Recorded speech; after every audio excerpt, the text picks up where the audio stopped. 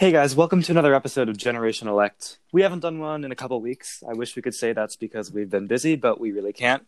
I want to remind all our listeners to rate and review our podcast, and also, if you haven't yet, check out my interview with climate activist Audrey Din. It was a really good conversation.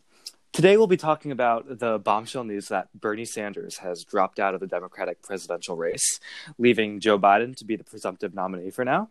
We'll analyze who Biden's best vice presidential pick is, and then later we'll talk about some coronavirus stimulus packages and voting by mail. With me on the pod today is, as always, my co-host Griffin Roeder. Griffin, how are you? Hey, Henry. I'm going to admit I'm a bit of a mess right now, but I'm hanging in there. How you doing? I think we're all... Also on the panel is Jack Newell. Jack, how's it going?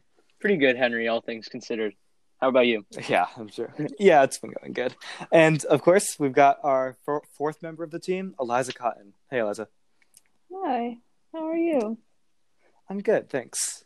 So, yeah, the main topic today was the bombshell news that I really didn't think would ever come, and that was that Bernie Sanders is dropping out of the presidential race. Once regarded as a frontrunner, he won a bunch of the early states.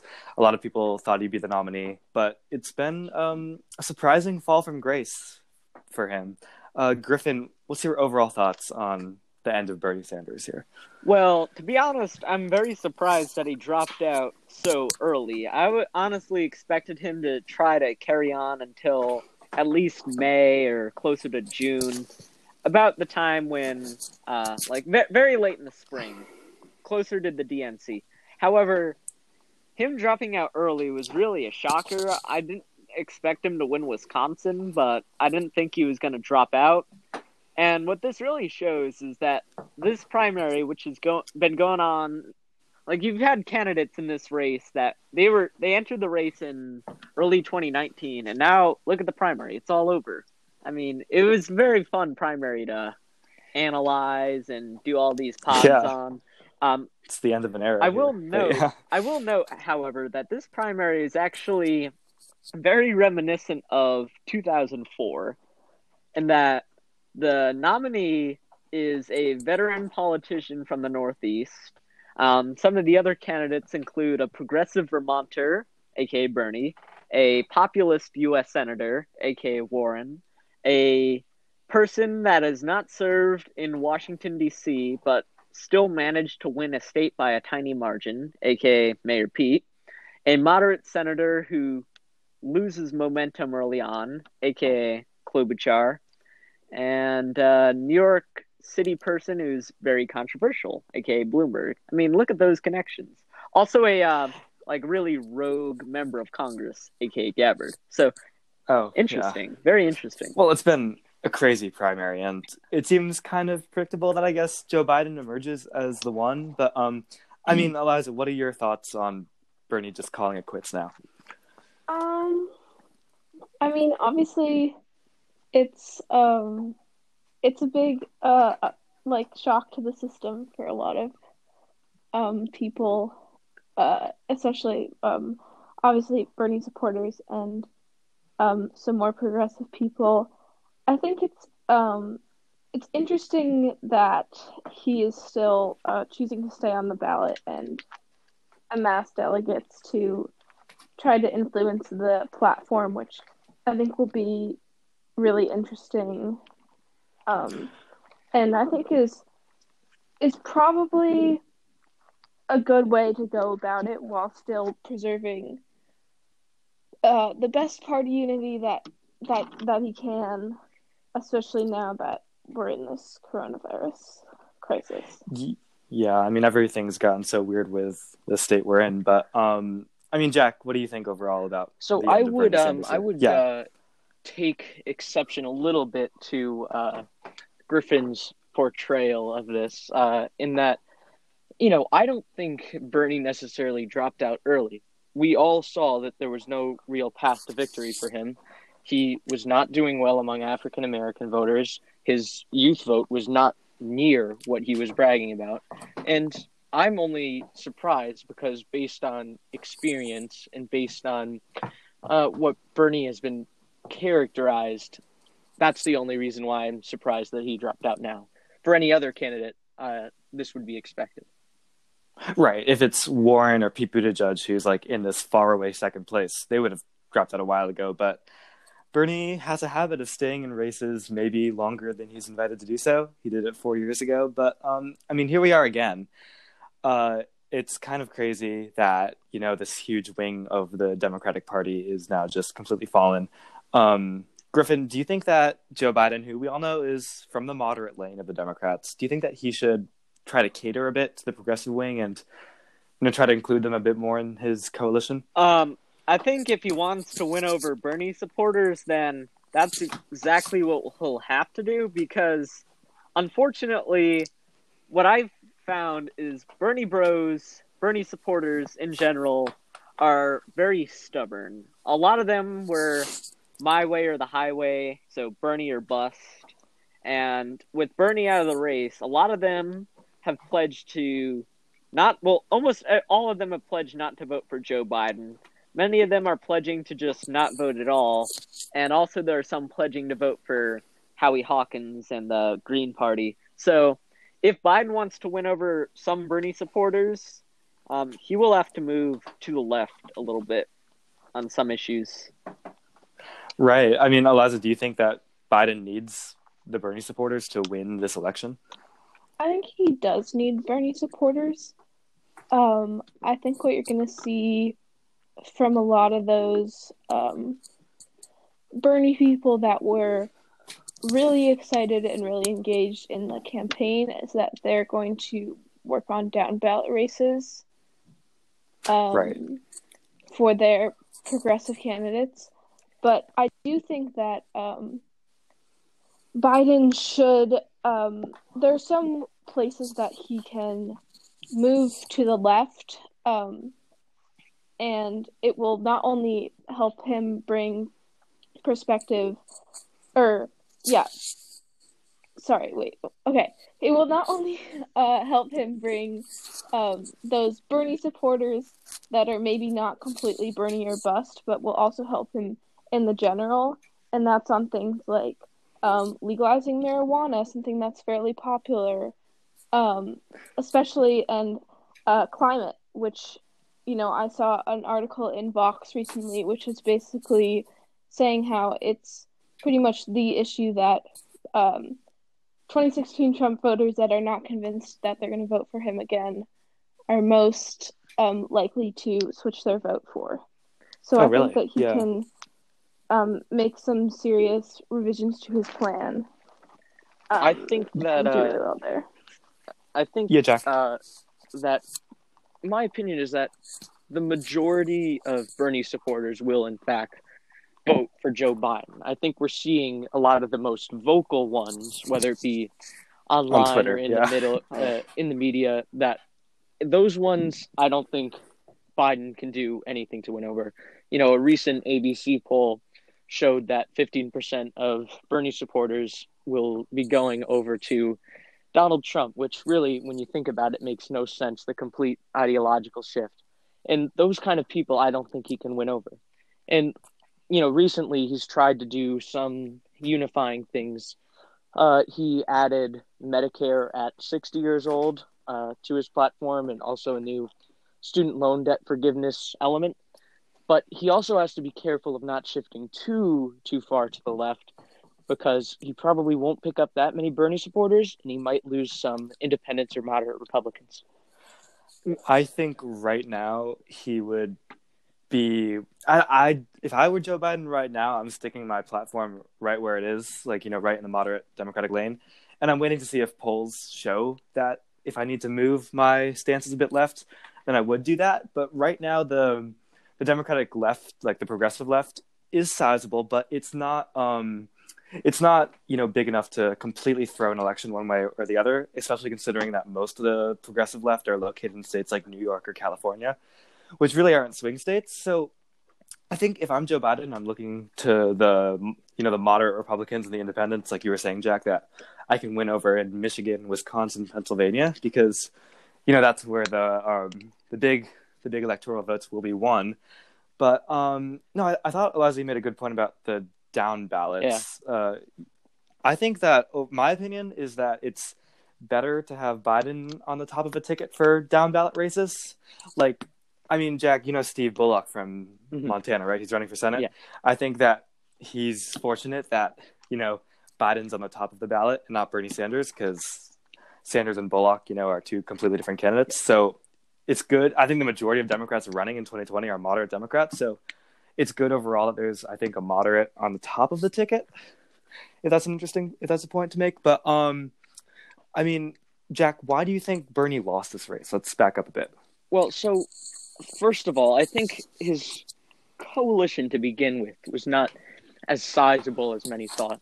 And as I mentioned earlier, I think he really had no support within the African American demographic, and Biden was obviously very strong there.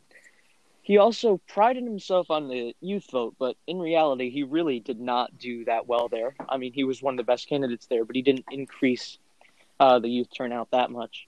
And I think the American people just weren't really ready for that kind of candidate, and it showed. Yeah, I mean, Griffin, do you buy the argument that, the DNC establishment just stopped Bernie Sanders? Like, well, what do you think about that? I would say that the DNC establishment definitely wasn't a big fan of Bernie Sanders. I wouldn't say that they rigged it against him. I think one aspect that definitely hurt Sanders is back in 2016, he won almost every single caucus state. The only ones he lost were Nevada and Iowa, if barely. The thing is, states like Minnesota and Maine, which were caucus states that he won in 2016, they became primaries, and far more people vote in primaries than caucuses. And as a result, Biden was able to snag wins there.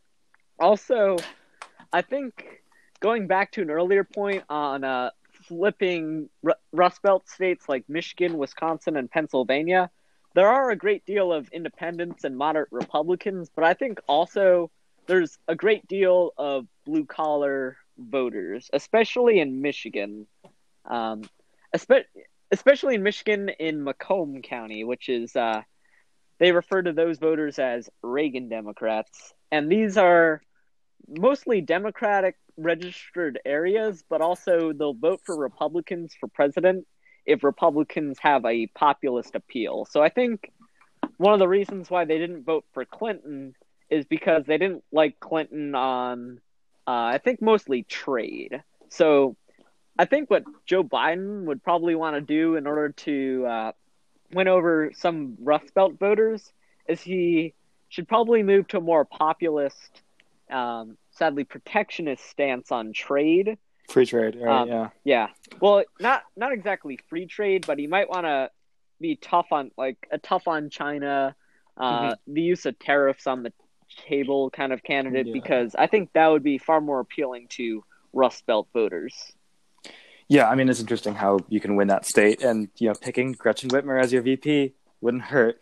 But I mean, Eliza, do you think that the reason why Bernie lost this race so resoundingly in the end was that his own fault? Was it him not willing to reach out his coalition, or was it really just the DNC deciding on Biden and all the endorsements?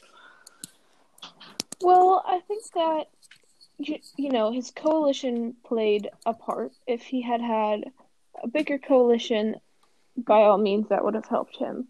I think also, like you said, a big driving factor was just fear in this election. People are afraid of losing and having another 4 years of Trump, and so for that reason, we had the big electability narrative sort of driving this election. Yeah, and people were more afraid of nominating Bernie because they saw him as less electable. And so we saw that that sort of play out in a lot of the narratives that were happening. And again, with that sort of closing of the ranks, that number of dropouts where we saw Pete and then Amy, and then soon after a lot of the other candidates that had dropped out endorsing Joe Biden. Yeah. Right. Yeah, Jack, go. I think that the endorsements definitely helped him after South Carolina, and including before South Carolina with Claiborne. But I kind of reject the argument that those endorsements that some Bernie supporters are making was representative of the DNC establishment. Because if Biden had started this election and there'd been no Pete Buttigieg, there'd been no Amy Klobuchar, he had been the sole moderate candidate in the race, Bernie never would have stood a chance, in my opinion. So what we were just seeing is that they were finally unifying behind Biden, and they picked him as the moderate candidate they thought would do well.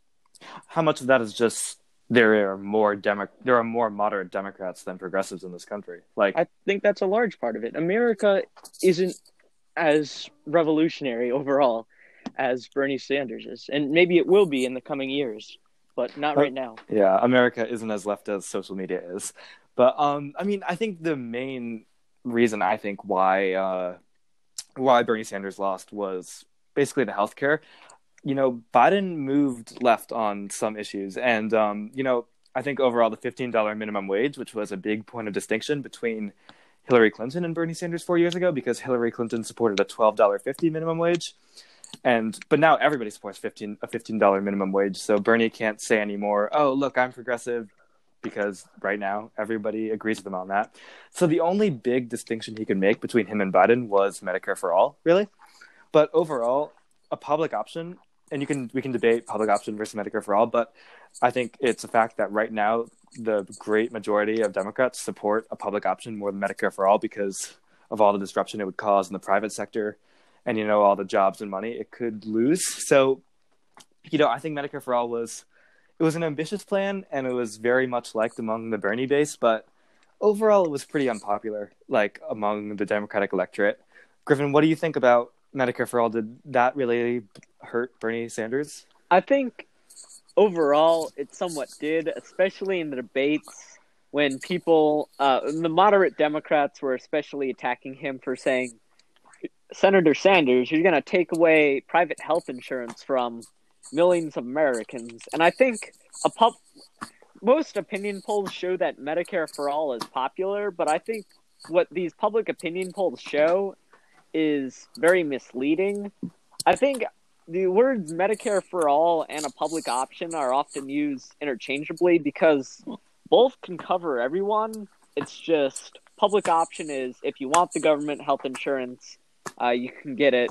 If not, then stick with private. Whereas Medicare for all, as Bernie would want it, would have the government have complete control over the healthcare industry, save maybe elective surgeries. So I think that was part. And also, he failed to gain the supporters or the support of some of the dropped out candidates like Elizabeth Warren, who is fighting Bernie for the progressive votes and was for the longest time actually ahead of Bernie in second place. She did not endorse Sanders, nor did Andrew Yang, who proposed UBI and was generally progressive on economic issues, and socially libertarian. Tulsi Gabbard also endorsed Joe Biden, which was, to me, a shocker.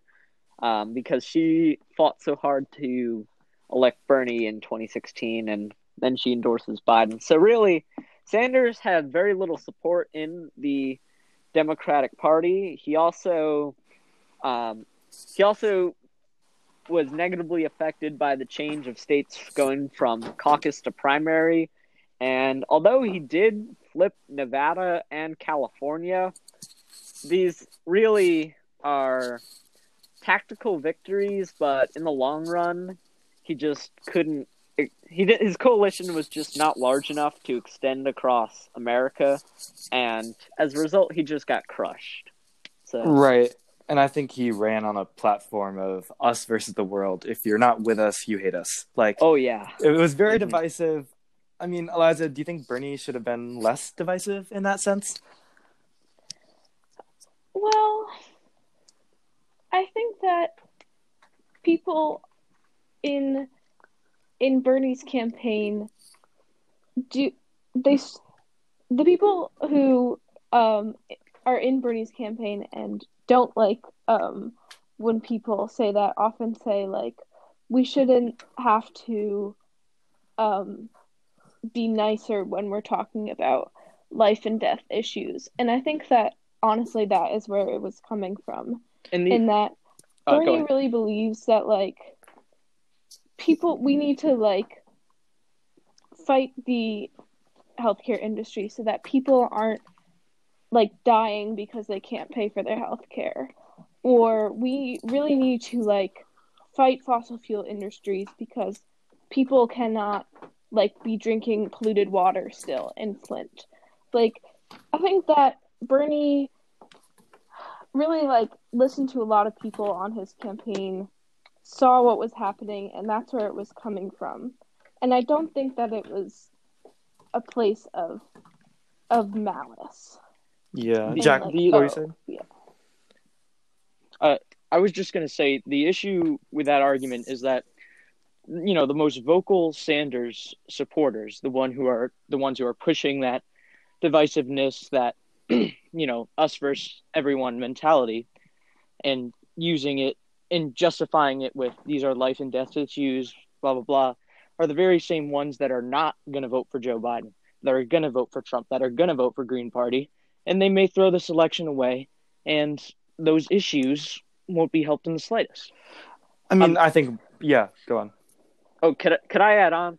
Sure, One Griffin. thing that I've found is I've had multiple discussions and debates with Bernie supporters online, and As have I. yeah, many of them are very good people, but also amongst Bernie supporters, especially more so than Biden supporters, is a lot of them oftentimes choose the worst hills to die on in their own arguments. As I feel like a lot of Bernie supporters that I've debated is like a lot of them just say, "Oh, I just want healthcare. Oh, but everyone else is a corporate shill." That's one of the problems I've faced. I think I want to frame this in a way like, you know, if I've talked to people who have said like, "Oh, you don't support Medicare for all, well, you must be fine with, you know, 3.5 million uninsured people dying." And, you know, that's not something that I'm fine with. It's supporting a public option, I hope, does not equate to that. But, you know, I think that overall, the majority of Bernie Sanders supporters and the majority of people I talk to are fine people. I ran a poll on my Instagram a few weeks ago, I think, saying, like, will you vote for Biden if he's the nominee, Bernie supporters? And I think, like, 90% of them said yes. I mean, yeah, so most of them can, but it's the silent majority. It's the vocal minority we're talking about here, which is, you know, the people who are the angriest. And those are the ones that Biden can't win over. Yeah, right, no matter but what. For some reason... But, and I think it's also, Go on, Elizabeth. Well, and I think that they're not doing a service to the progressive movement, right? Like, those people, mostly men, I'm just going to say it, that are being the most aggressive, are people that are, they're ultimately hurting themselves in being aggressive in that particular way. And I think that, there are more productive ways to show your passion for an issue without being, like, vindictive. And not only that, but they're painting the whole Bernie support as, you know, a base of completely divisive, mean people that will hate any candidate who's not Bernie Sanders. And while that is a portion of the base, I don't think that's the majority. I think that a lot of people just, you know, I get why there's animosity toward Biden. I don't think Biden's a perfect candidate. I don't think really anybody does. And I understand why someone would want to pick an alternative. I support Biden because he agrees with my views. But, you know, people who want to pick a Biden alternative aren't, you know, rabid Bernie bros who want to attack people who hate Medicare for all and send them death threats, you know?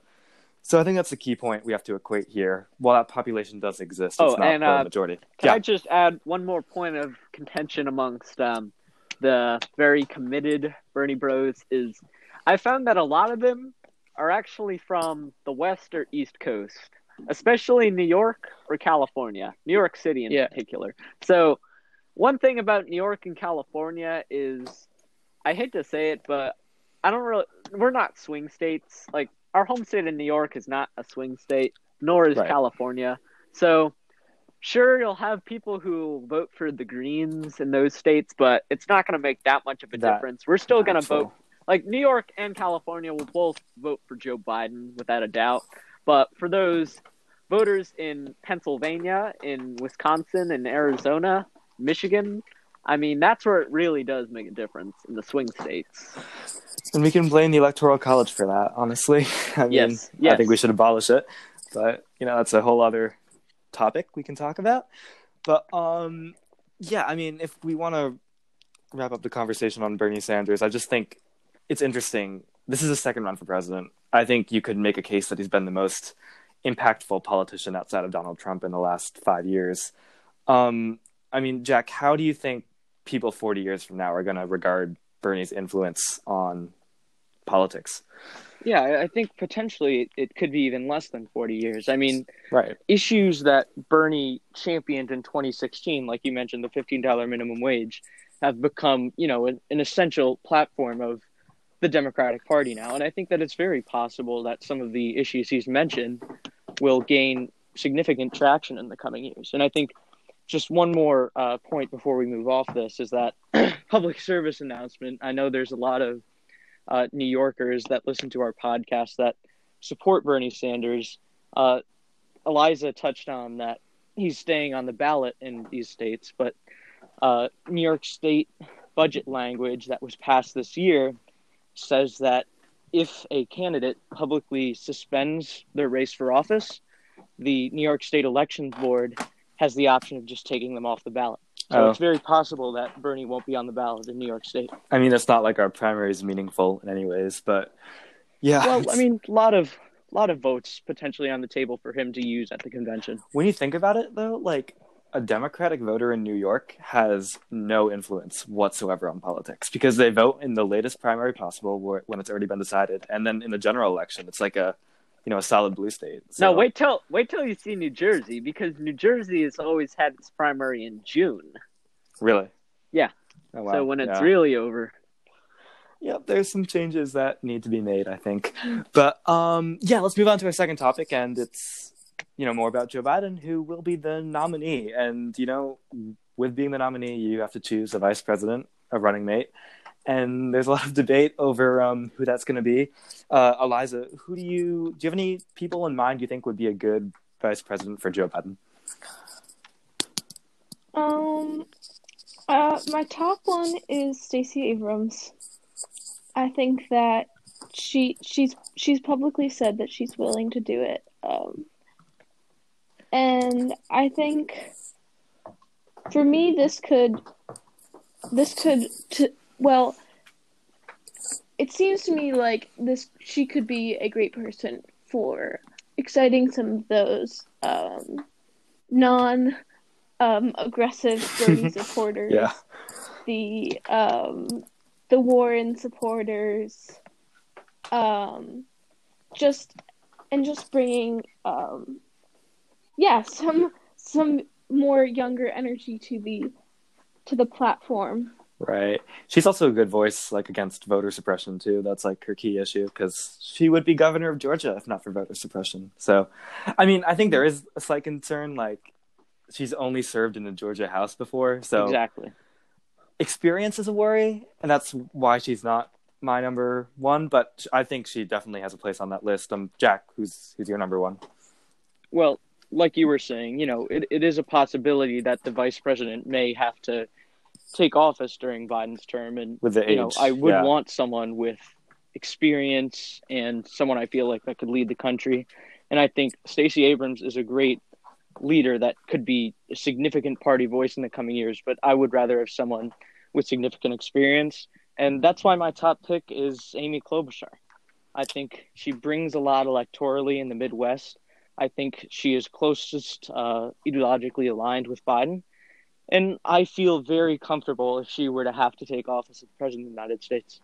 Is it too polarizing for the Democratic Party to have two, really, really, really moderate candidates as the representatives of the party? I don't think it's too polarizing, because there's not too many more progressive voices that I think would do a good job. I would be open to Elizabeth Warren, but right. The issue is she's in Senate in Massachusetts, and she might be better served staying there. Actually, if Warren gets picked, there has to be a special election in 6 months, which a Democrat would surely win. So It's Massachusetts. You know, It's- but it's- also yes, with it's not Massachusetts- sure necessarily. she'd do a good job as vice president. Like, you know, if you take away that factor of being in a red governor state. But yeah, And she might attract some progressives to Biden potentially. definitely. Yeah. Griffin, who's your top pick for vice president? I'm thinking of Tammy Duckworth from Illinois, the junior senator. She's an Asian American veteran who lost both legs in, I think it was Iraq. She served in Congress in a suburban area of Chicago. She was elected to the Senate in 2016 in a landslide, defeating a Republican incumbent. I think with a veteran Midwestern senator with the qualifications of Tammy Duckworth, I think she's a very solid running mate, and she could help Biden win states in the Midwest like Wisconsin and Michigan, which are very close to Illinois. Yeah. Yeah, I'm personally more partial to Tammy Duckworth than Amy Klobuchar, just because I feel like she's more inspiring, right? Like, I think that's one thing that Joe Biden lacks a little bit, is like his ability to really Excited crowd. like inspire a lot of people. Yeah, excited crowd. And I think that that's something that I don't know if Amy Klobuchar is like the best person for that, even though she's obviously like very smart, a capable leader, obviously. Also, could I add my number 2 pick? Who is it? Yeah, this is a different demographic in a different region of the country, but Catherine Cortez Masto of Nevada. I like her a She's lot. Yeah. U.S. Senator, the first Latina senator in U.S. Senate history, It's if I'm kind of not sad, mistaken. really? Um, First? Oh, wow. Yeah, I think so. Oh. Or if not the first, at least the first elected. But if you want to win states like Arizona and Texas, which are trending towards Democrats, they have very diverse population, then Catherine Cortez Masto could be a very good pick, along with ensuring that states that have trended towards the Democrats, like Nevada and Colorado, which went to Clinton, that they'll stay with the Democrats. Yeah, I mean, so my picks for VP, like, it depends what Biden wants in a vice president. If you want someone who, in a debate, could absolutely crush Mike Pence and make him look foolish, then it would probably be Kamala Harris, because she would do a really good job on that. But what does Kamala add electorally? Not very much. So, although I don't think she'd be a bad pick, and I think that she's one of the front runners because she's, a good voice and a lot of people like her, my pick is probably Gretchen Whitmer. Just the only reason is because she's in Michigan, really. I mean, she's capable, experienced, and she's done a really good job handling coronavirus.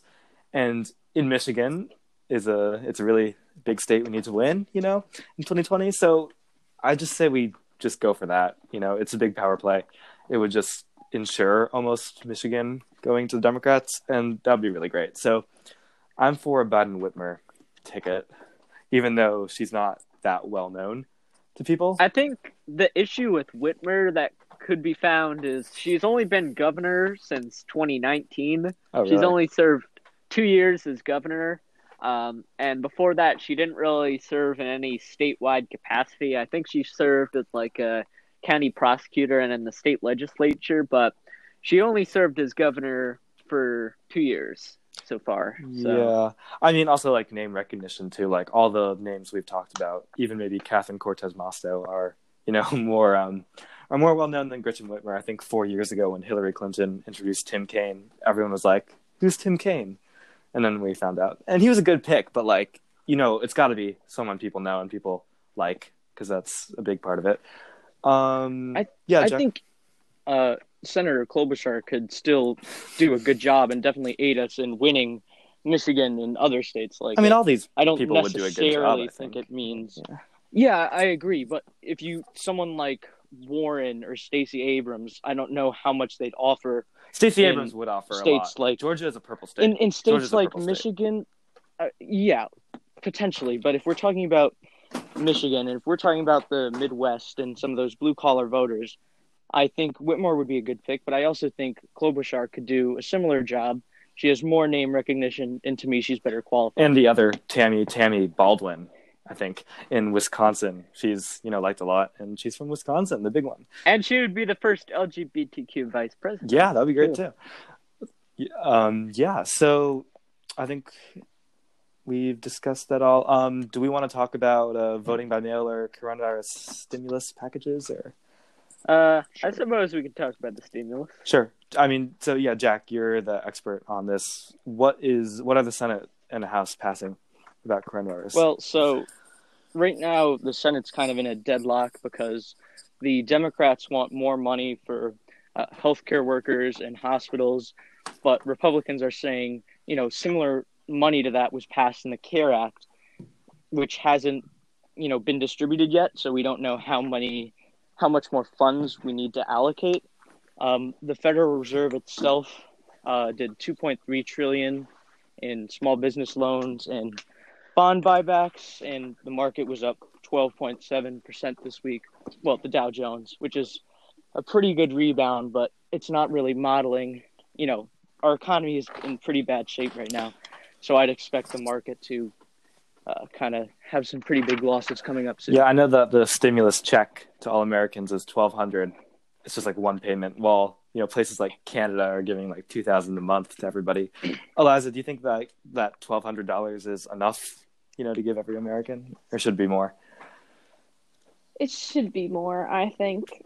Honestly, the price of living right now is not 12,000 or 1,200, not 12,000.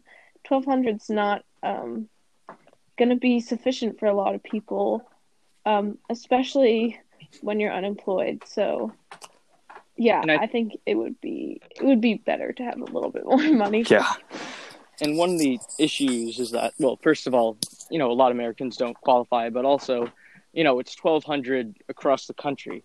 $1,200 in, say, Colorado goes a lot more than $1,200 in New York City, where the cost of living is a lot higher. Right. And like $1,200 is Jeff Bezos going to get a $1,200 check? I'm sure that's going to help him a lot, right? I mean, there's qualifications that a lot of people aren't meeting, but yeah, I agree. The cost of living thing is a big issue. But like also like why can't I like the principle of universal basic income, but I don't like the idea that everybody anywhere is going to get the same amount of money, no matter where you live, no matter what your status is. Like, shouldn't this be weighted? Like, some people get more, some people get less. Mm-hmm. Like, I feel like that's a smarter way to do things. There is a little bit of weighting in terms of, I think there is an income cap, and I think that there's like, you get, like certain families can get like an extra 500 if you have dependents. Yeah. Or something like that, but certainly not enough weighting. It's definitely kind of still small numbers, like anyways. But yeah, I mean, let's hope this goes well, and let's hope that overall stuff can, reopen when it's safe to. Because I don't like all these GOP politicians saying things have to reopen by the summer no matter what, because that is, a completely immoral and unhealthy way to do things. But Griffin or Jack, anybody, any final thoughts on like what's happening coronavirus? Yeah, regarding the stimulus, I think with this $2 trillion stimulus, we're only giving $1,200 to each American, but also doing the math, when you look at the amount of federal spending for cash payments to individuals plus some extra unemployment benefits, it's $560 billion. You add in COVID-19 response for state and local governments, that's $274 billion, $153 billion for public health. But also there's $500 billion in this stimulus, which is a quarter of the total stimulus is being spent towards large corporations and $377 billion towards small businesses. The thing is, I don't really see why we should give large corporations that had plenty of time to save $500 billion. Honestly, that's just unsound. I think if companies were very aggressive with marketing campaigns, expansions before that, before this crisis, that they should be liquidated and transferred to more competent hands because, honestly, we should not be giving corporations $500 billion while we're only giving the people about half of that. Socialism. So one of the bigger parts of the stimulus obviously was spent on giving money to airlines. And a lot of the airlines engaged in huge stock buying back opportunities, and they weren't really prepared. And I agree that's an issue. And what I would have done is tied the money that they're getting to more benchmarks that they have to meet. But I think it's important that Americans still have the ability. Airlines is one of the biggest industries and employs a lot of people, and I think it's important that it's still there when all of this is over. Yeah, I mean, it's really just a federal headache right now. You know, who do you give money to? How are you going to enforce that they use it in the right way? But it's complicated stuff. And one last topic we should touch on before we wrap things up. The voters in Wisconsin on Tuesday night had a primary, and they were not allowed to vote by mail thanks to 5 GOP idiots on the Supreme Court there. So, I mean, Eliza, what do you think about this terrible decision, in my opinion? I mean, I think it's horrifying, Yeah. right? Like, it's, if you think about it, it's like legitimately witnessing like the breakdown of democracy, right? Like, people genuinely have to decide whether to like vote and compromise their physical health or be safe and not be able to exercise their power as a citizen of the United States to cast a vote in elections. It's terrifying, and for that reason I think that there should absolutely be vote by mail provisions for all states before, like, leading up to November. So that should be happening. Yeah. That should be going through right now to make sure that in case we're still dealing with this in November, which is a highly likely prospect, that people can vote, like, actually be able to vote. Like, Yeah. yeah. I mean, it's literal voter suppression, honestly. Like, it's hypocrisy from the president and his family, who all vote by mail and who all talked about, oh yeah, I voted by mail in that election, like, and yet they're like, yeah, it's crazy. Yeah, and I mean, Trump claims it's voter fraud, which is very false, and a lot of states already do voting by mail. But he's even, like, obviously the U.S. Postal Service is not in good shape due to this pandemic and self-isolation and all that. And the Trump administration is basically refusing to give them more money. And a lot of people are hypothesizing that it's potentially so that voting by mail doesn't become an issue. Yeah, I can't even. Yeah, it's amazing. Also, yeah, the only voting by mail, like, vote fraud scandal that happened was when Republicans tried to fix an election in North Carolina. That was, so, I remember that. Clearly, we know, So what's going on. Voter fraud is like, it's almost a non-issue. I'm not going to say that it's, like, non-existent, because it probably exists somewhere. But like, I remember Trump formed a subcommittee a couple of years ago to investigate voter fraud, and they had to fold due to lack of evidence. So like, the issue is voter suppression. Voter suppression is more 100 times fraud. bigger of an issue, but even the Republicans admit it. When less people vote, the Republicans win. So yeah. But I mean, let's hope for the best in the coming months. Let's hope that everybody can exercise their constitutional right safely without having to risk their lives to do it. We at Generation Elect will have more podcasts coming out during this time. Hopefully. Before we end, could I just? I would just like to say thank you very much to our first responders, our doctors, our nurses, our people on the front line of this crisis, for the work you do. You guys are the lifelines of our community. Thank you guys so much, if you're listening or if you're not listening. But a huge thank you to all of you folks. You guys are amazing. Yeah, we're also grateful for the hard work you do. Mhm. So, let's, definitely do some more podcasts during this weird time in American history. And let's see where this takes us. So, rate and review our podcast if you haven't already. Also, wash your hands and social distance, because that's important too.